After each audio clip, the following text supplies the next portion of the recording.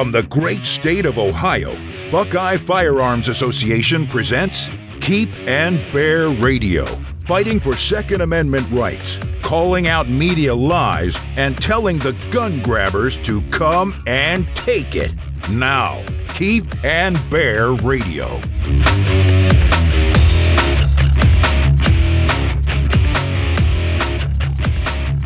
Isn't it interesting how activists and politicians express outrage when there's discrimination against one class of people, but show no interest when there's discrimination against another class of people? For example, the financial sector has been discriminating against the firearms industry for decades, and some people think that's just fine. But now there's a bill that would stop corporations seeking government contracts from engaging in this discrimination. That's what we're going to talk about on this episode of Keep and Bear Radio. I'm Dean Rieck, Executive Director of Buckeye Firearms Association, and in a few minutes I'll be joined by a special guest to discuss this vital legislation. But first, I'm going to get on my soapbox for a few minutes and give you some background so you can understand just how important this bill really is. I'm talking about House Bill 297, the Firearm Industry Non-Discrimination Act. It's sponsored by Ohio State Representative Scott Wiggum. This critical legislation would stop corporations seeking government contracts from discriminating against the firearm and ammunition industry and infringing on the ability of law-abiding citizens to exercise their Second Amendment rights. To show just how bad this discrimination can get, let's get into the Wayback Machine and travel all the way back to 2013. There was a program called Operation Choke Point. You've probably heard about it. It started during the Obama administration, and it was run out of the Department of Justice. It investigated banks and their business dealings with certain categories of businesses which they believed were at high risk for fraud and money laundering. This included credit repair services, dating services, escort services, get-rich-quick products, online gambling, pornography, and many others. And guess what other industry they included on that list? Firearm and ammunition dealers. Whatever the original motivation, Operation Choke Point went beyond the legal limits of the program and turned into a politically motivated effort to deny services to the firearms industry and other industries the Obama administration just didn't like. And here's how it worked. There were two primary entities involved. First, the Department of Justice, or the DOJ. Second, the FDIC, or the Federal Deposit Insurance Corporation. The DOJ is composed of federal law enforcement agencies, including the U.S. Marshal Service, the FBI, the ATF, and the DEA. The department is headed by the U.S. Attorney General, who is nominated by the President and confirmed by the U.S. Senate.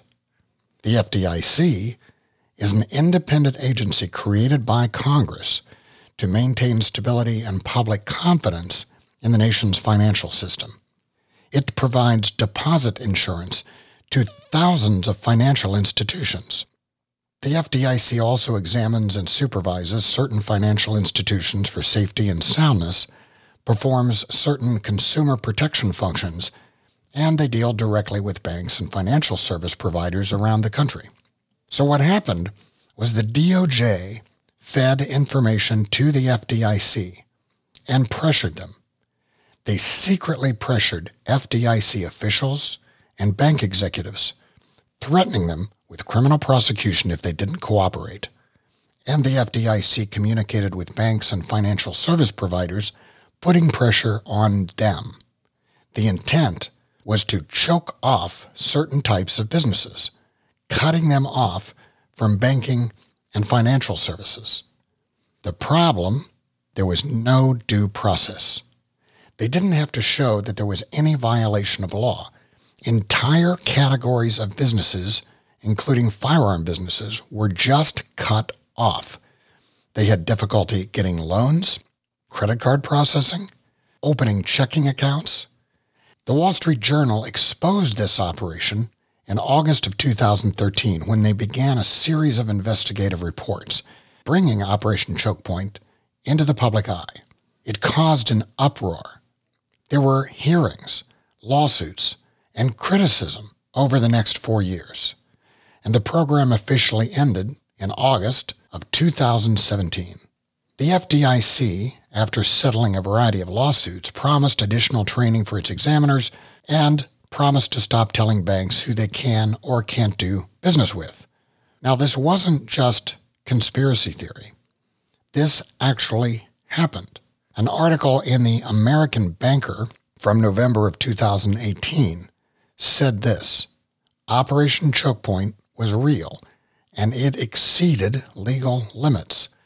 Overwhelming evidence in the form of more than 900 pages of newly unsealed emails and depositions proves government officials illegally targeted lawful businesses in an ideological crusade based on personal disdain. Now, Obama and the bureaucrats in his administration didn't invent this sort of discrimination. It was happening before his administration. What they did, however, was weaponize it and turn it into Operation Choke Point. And today, even with that operation ended, the discrimination continues. Many businesses continue to abuse their power to discriminate against those who have done nothing wrong simply because they don't like their products or their politics. And I'll give you just one of many, many examples. PayPal. PayPal provides financial services to the general public. You can send money, buy things, sell things. But in their operating agreement, PayPal forbids transactions related to certain types of products. The list includes narcotics, drug paraphernalia, stolen goods, the promotion of hate, items that are considered obscene, and what else do you think they add to this list?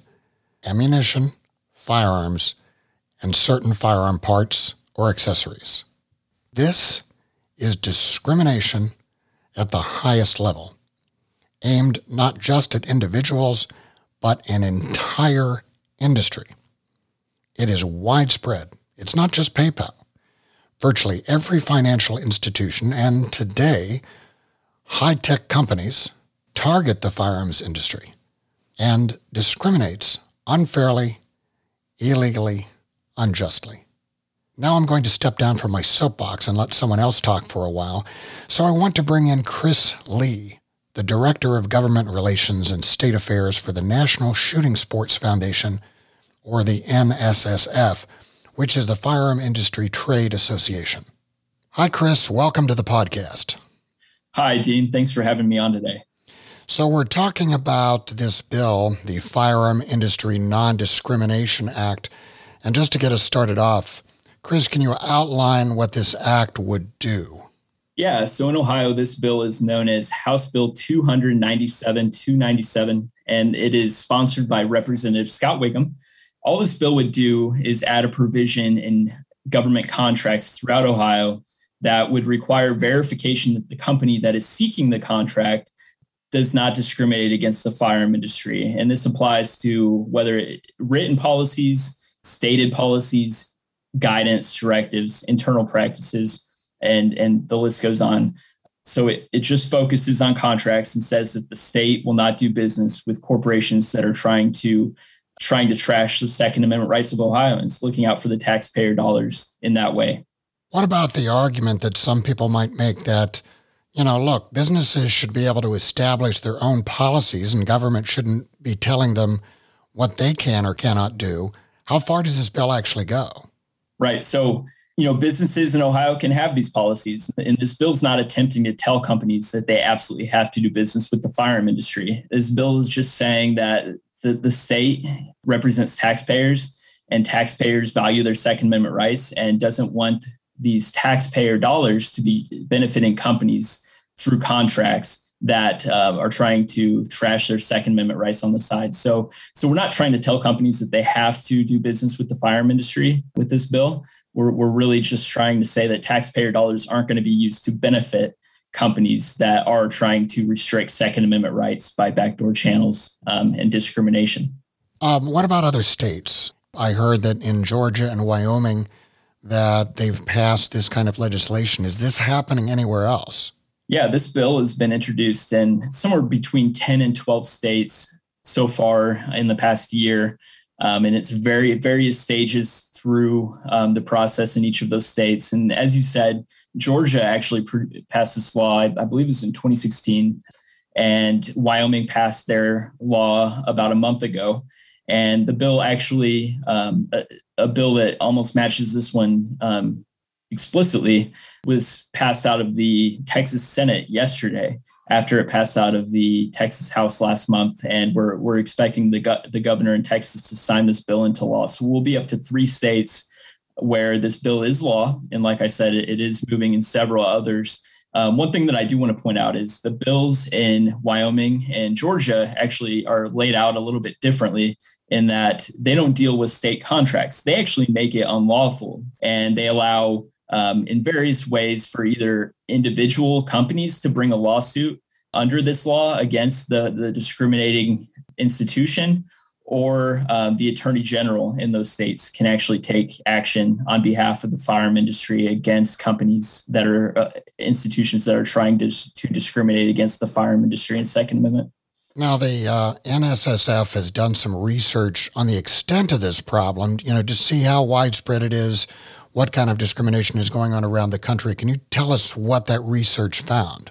Yeah, so we did surveys of industry, and we found that 75% of the firearm industry has actually been denied, and this was explicit to financial services, have been denied financial services solely because of their affiliation with the firearm industry and Second Amendment.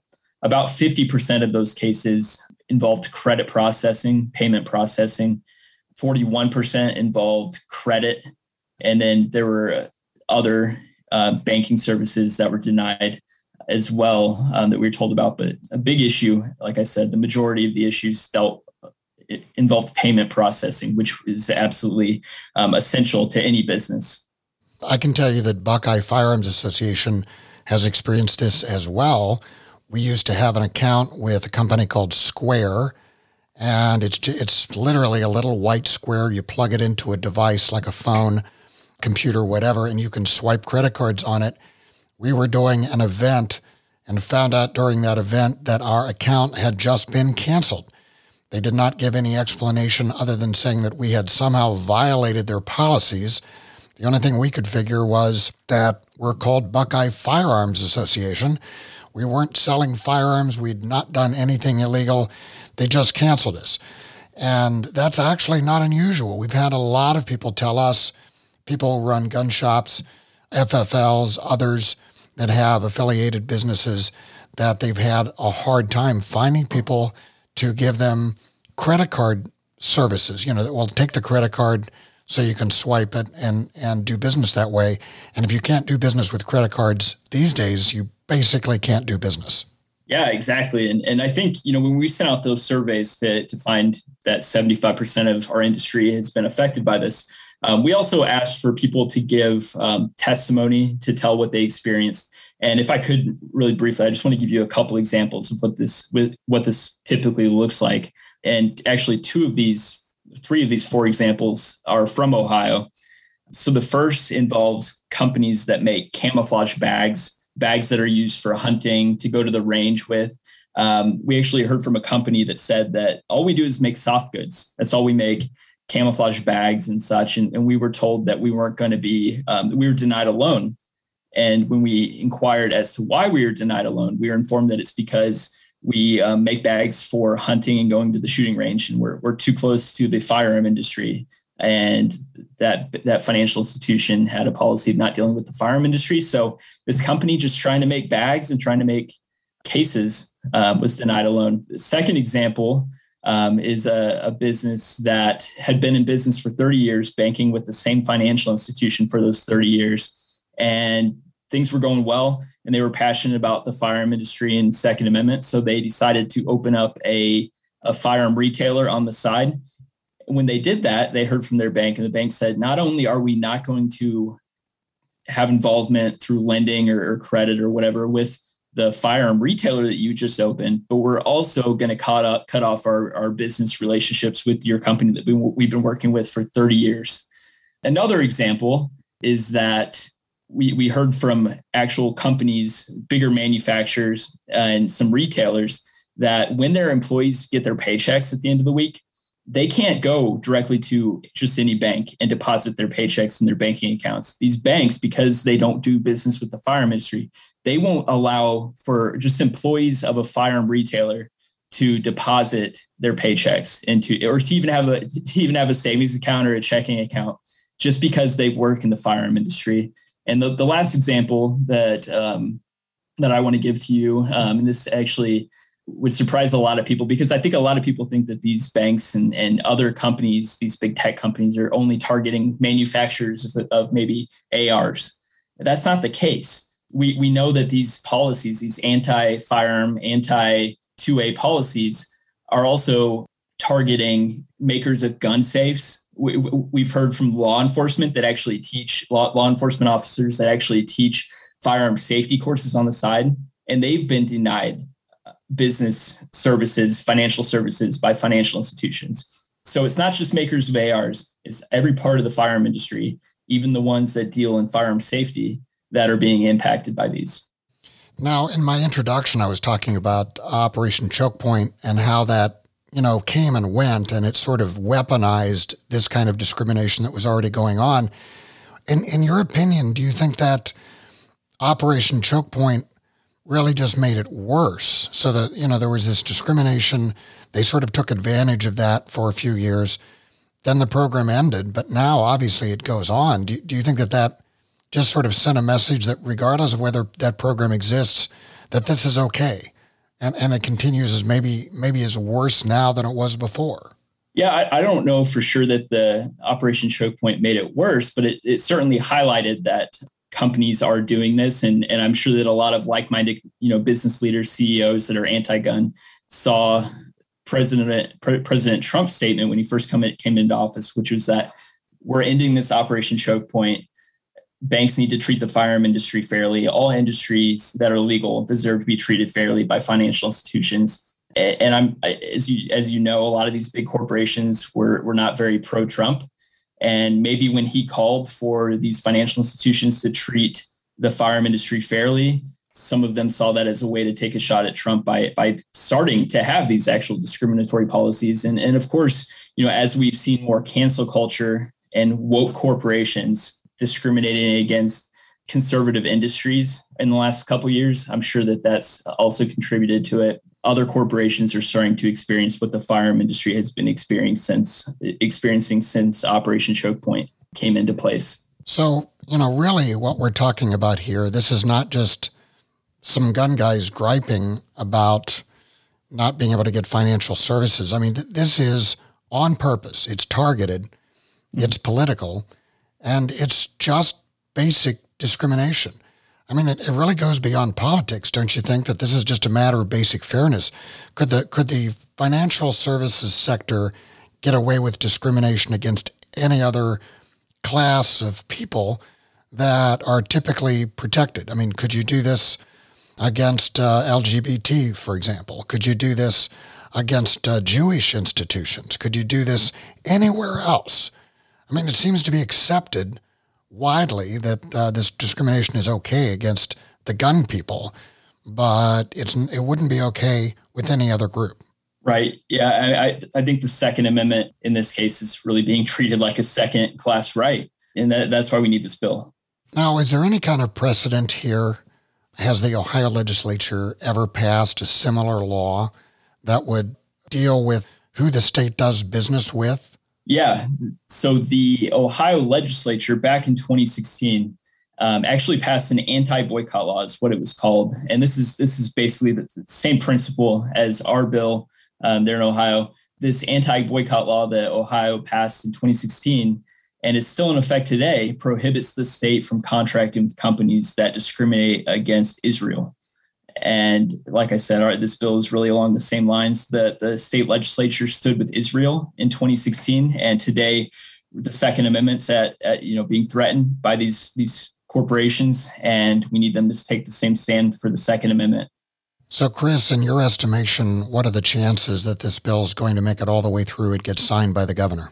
I think it's a very common sense bill. And I think that there are a lot of groups that would be positively impacted by this. First of all, military personnel. Obviously, military relies on the firearm industry, the same firearm industry supply chains that provide for civilians and folks that want to exercise their Second Amendment provide for the military. So by standing with the firearm industry in this bill, you can stand for the military, you can stand for law enforcement that rely on the firearm industry, and you can stand for Second Amendment rights of Ohioans. And on top of all of that, I think there's an opportunity with this for it to be an economic driver of Ohio, because obviously when critical services are being denied to an industry, it drags that industry down. If we have fair access, that's all we want, is just fair access to services.